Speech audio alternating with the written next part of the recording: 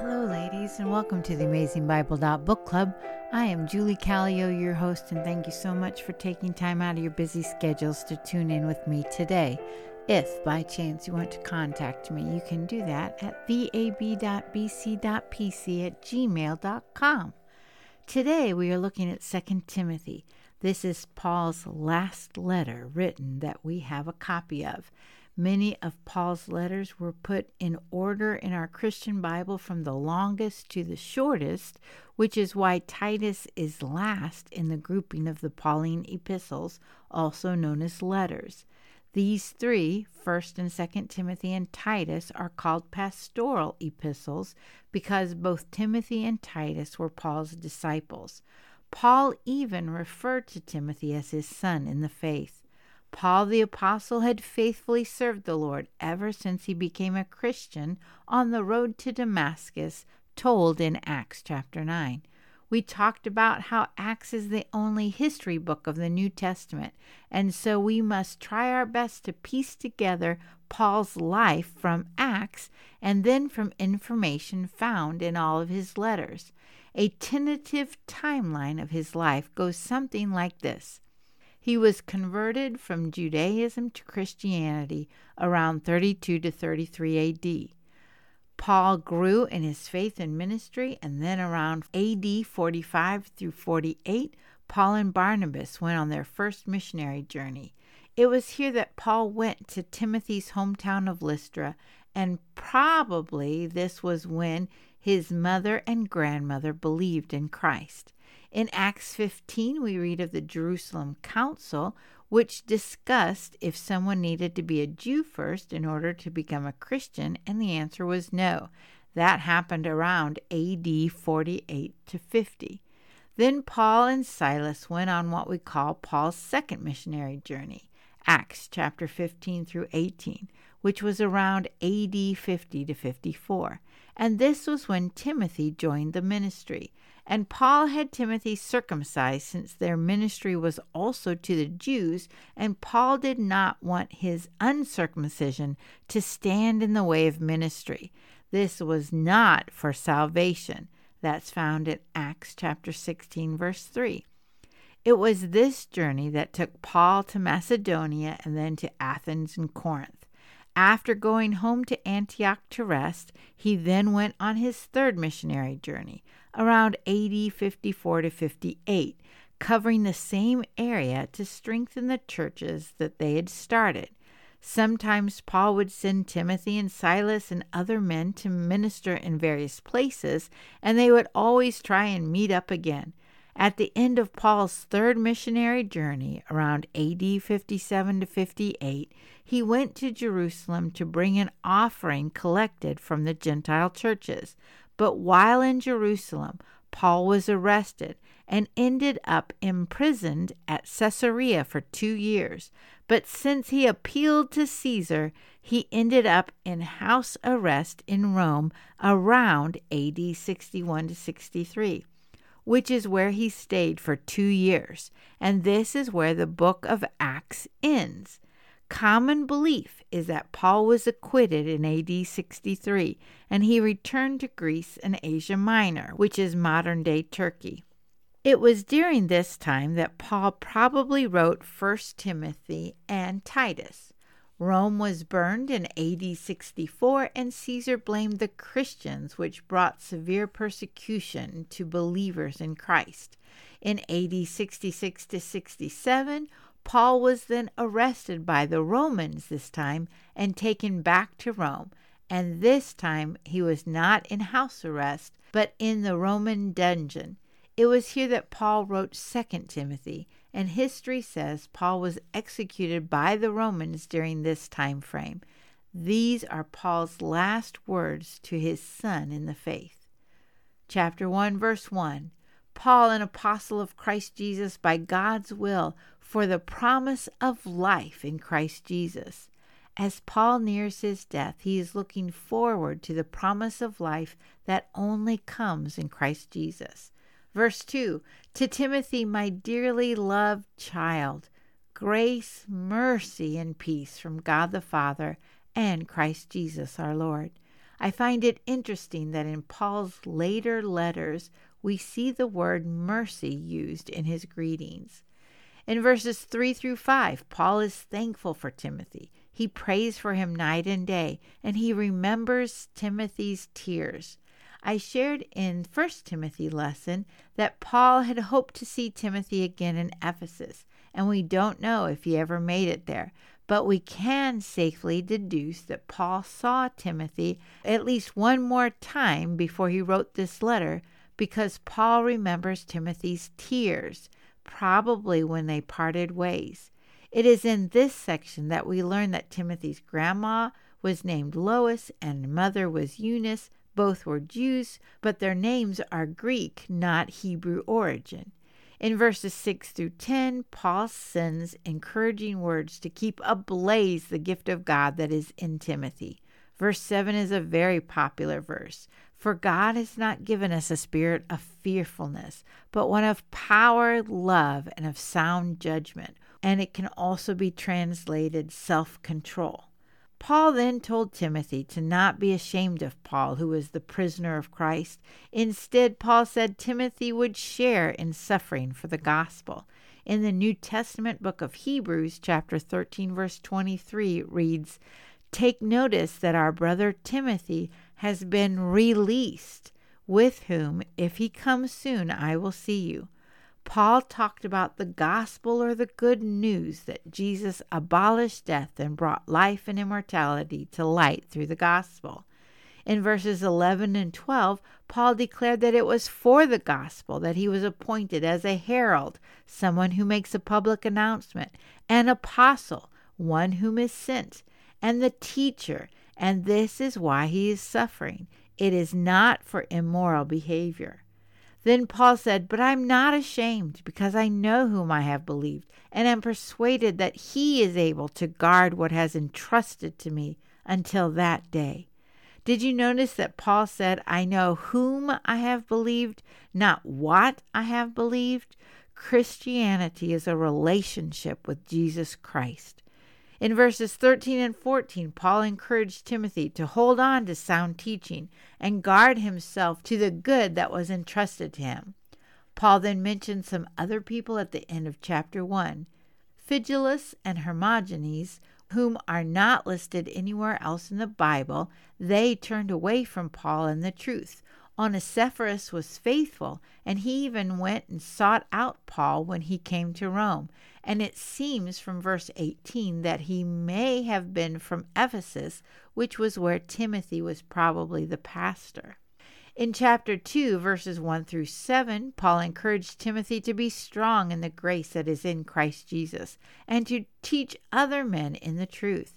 Then Paul gave 3 examples of faithfulness: the suffering of a good soldier, an athlete who runs honorably, and a hard-working farmer. Verses 8 and 9, Paul said to remember and keep on remembering that Jesus Christ, a descendant of David, rose from the dead, and this is why Paul is bound like a criminal, but God's message is not bound.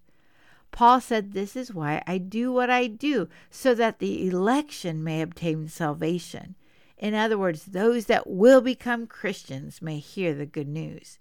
In verse 14, Paul reminds Timothy and the men he has chosen to not fight about words. Then verse 15 is the Awana theme verse. "Be diligent to present yourself approved to God as a workman who does not need to be ashamed, accurately handling the word of truth." A, approved. W, workman. A, R as in A-R-E. N, not. A, ashamed. Approved workmen are not ashamed. Awana. Again, Paul warns about words and said to avoid irreverent and empty speech. Then he gave names of 2 men who caused harm with their words. Hymenaeus was mentioned in 1 Timothy chapter 1, verse 20, and Philetus is not mentioned anywhere else in Scripture. They proclaimed that the resurrection had already taken place. Then after talking about them, in verse 19, Paul said, "Nevertheless, the firm foundation of God stands, having this seal, The Lord knows those who are his, and everyone who names the name of the Lord is to abstain from wickedness. Paul encouraged Timothy to purify himself so that he is set apart and prepared for good work. He and all believers are to flee youthful passions and pursue righteousness, faith, love, and peace from a pure heart. Again, Paul deals with words, this time with disputes and quarrels. Verses 24 and 25, the Lord's servant must not quarrel, but must be gentle to everyone, able to teach, and patient, instructing his opponents with gentleness. Perhaps God will grant them repentance to know the truth. Ladies, I don't know about you, but I really struggle with that one. Chapter 3 begins with a description of the last times. I thought the world sounded like this in the 1990s when I was raising my kids, but now that we are in 2023, it sounds like it even more. I won't take time to read them, but I hope you take time to read these characteristics. And then Paul told Timothy, avoid these people. These people prey on widows and the vulnerable. Timothy, however, is to follow Paul's teaching, his conduct, purpose, faith, patience, love, and endurance, along with the persecutions and sufferings that Paul experienced. Verse 12, in fact, all those who want to live a godly life in Christ Jesus will be persecuted. Ladies, remember that Jesus also was persecuted, and when it happens to us, we are sharing in the sufferings of Christ and of Paul. Timothy was then to be grounded in Scripture. Verses 16 and 17 say, all Scripture is God-breathed and is useful for teaching, rebuking, training in righteousness, so that the man of God may be complete, equipped for every good work. My Old Testament professor loved this verse because what Scripture is Paul talking of? The Old Testament. The New Testament is in the process of being written. And Dr. Betts said, all means all. So all of the Old Testament Scripture is God-breathed and is useful for teaching us, rebuking us, training us in righteousness, so that we can be complete, equipped for every good work. This verse shows us the inspiration of the Bible. It is different than any other book. Dr. Betts also said, if we use Scripture correctly, it helps with right thinking and then right doing. As Paul wraps up his letter to Timothy, he gives him a charge in chapter 4, which reminded him that God is going to judge the living and the dead, and Christ is appearing, parousia, and the kingdom is coming. Therefore, preach the word. Be ready in and out of season. Reprove, rebuke, exhort with great patience and instruction. Paul continued by saying that there will be a time when people don't want to hear the truth, but that should not characterize Timothy. He is to be sober, endure hardships, do the work of an evangelist, and fulfill his ministry. Verses 6 through 8, Paul talks about himself. For I am already being poured out as a drink offering, a sacrifice to the Lord, and the time for my departure is close. I have fought the good fight. I have finished the race. I have kept the faith. In the future there is reserved for me the crown of righteousness, which is a Stephanos, a victor's crown, not a diadem or a king's crown, which the Lord, the righteous judge, will give me on that day, and not only to me, but to all who have loved his appearing. Verse 9 to the end, Paul lists various peoples in his closing. He asks Timothy to come to him quickly and bring his cloak, which is probably a heavy traveling coat with hood and long sleeves, as well as the scrolls, which are made of papyrus, and especially the parchments made of vellum or sheepskin or goatskin. Demas, who is also mentioned in Colossians chapter 4, verse 14, deserted Paul. Only Luke, the beloved physician, is with him.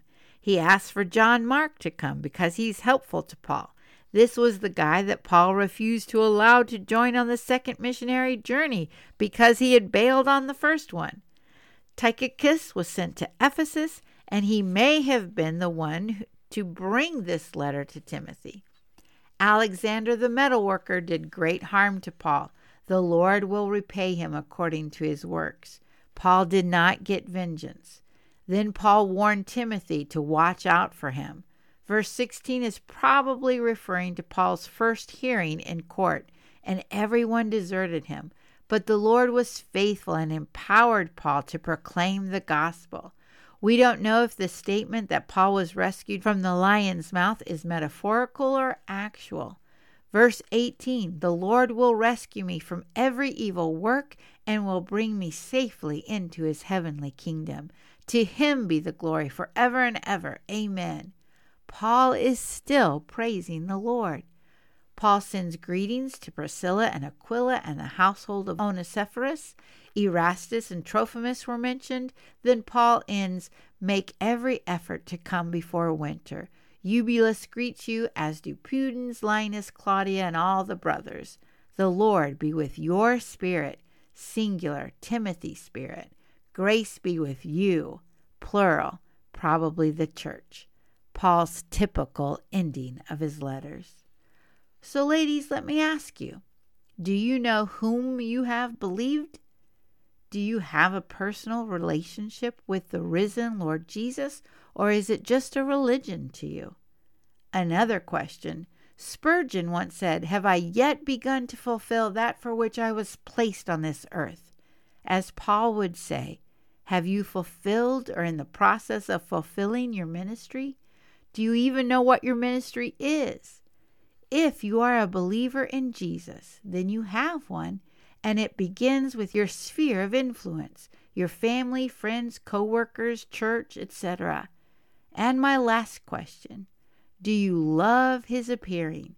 Do you love being in the presence of God, or do you run from him? Today, if you heard his voice, please don't harden your heart. Instead, let's be women who pray and obey until he comes again, or until we go and meet him as we depart from this world. Until next time, ladies, and thank you so much for listening.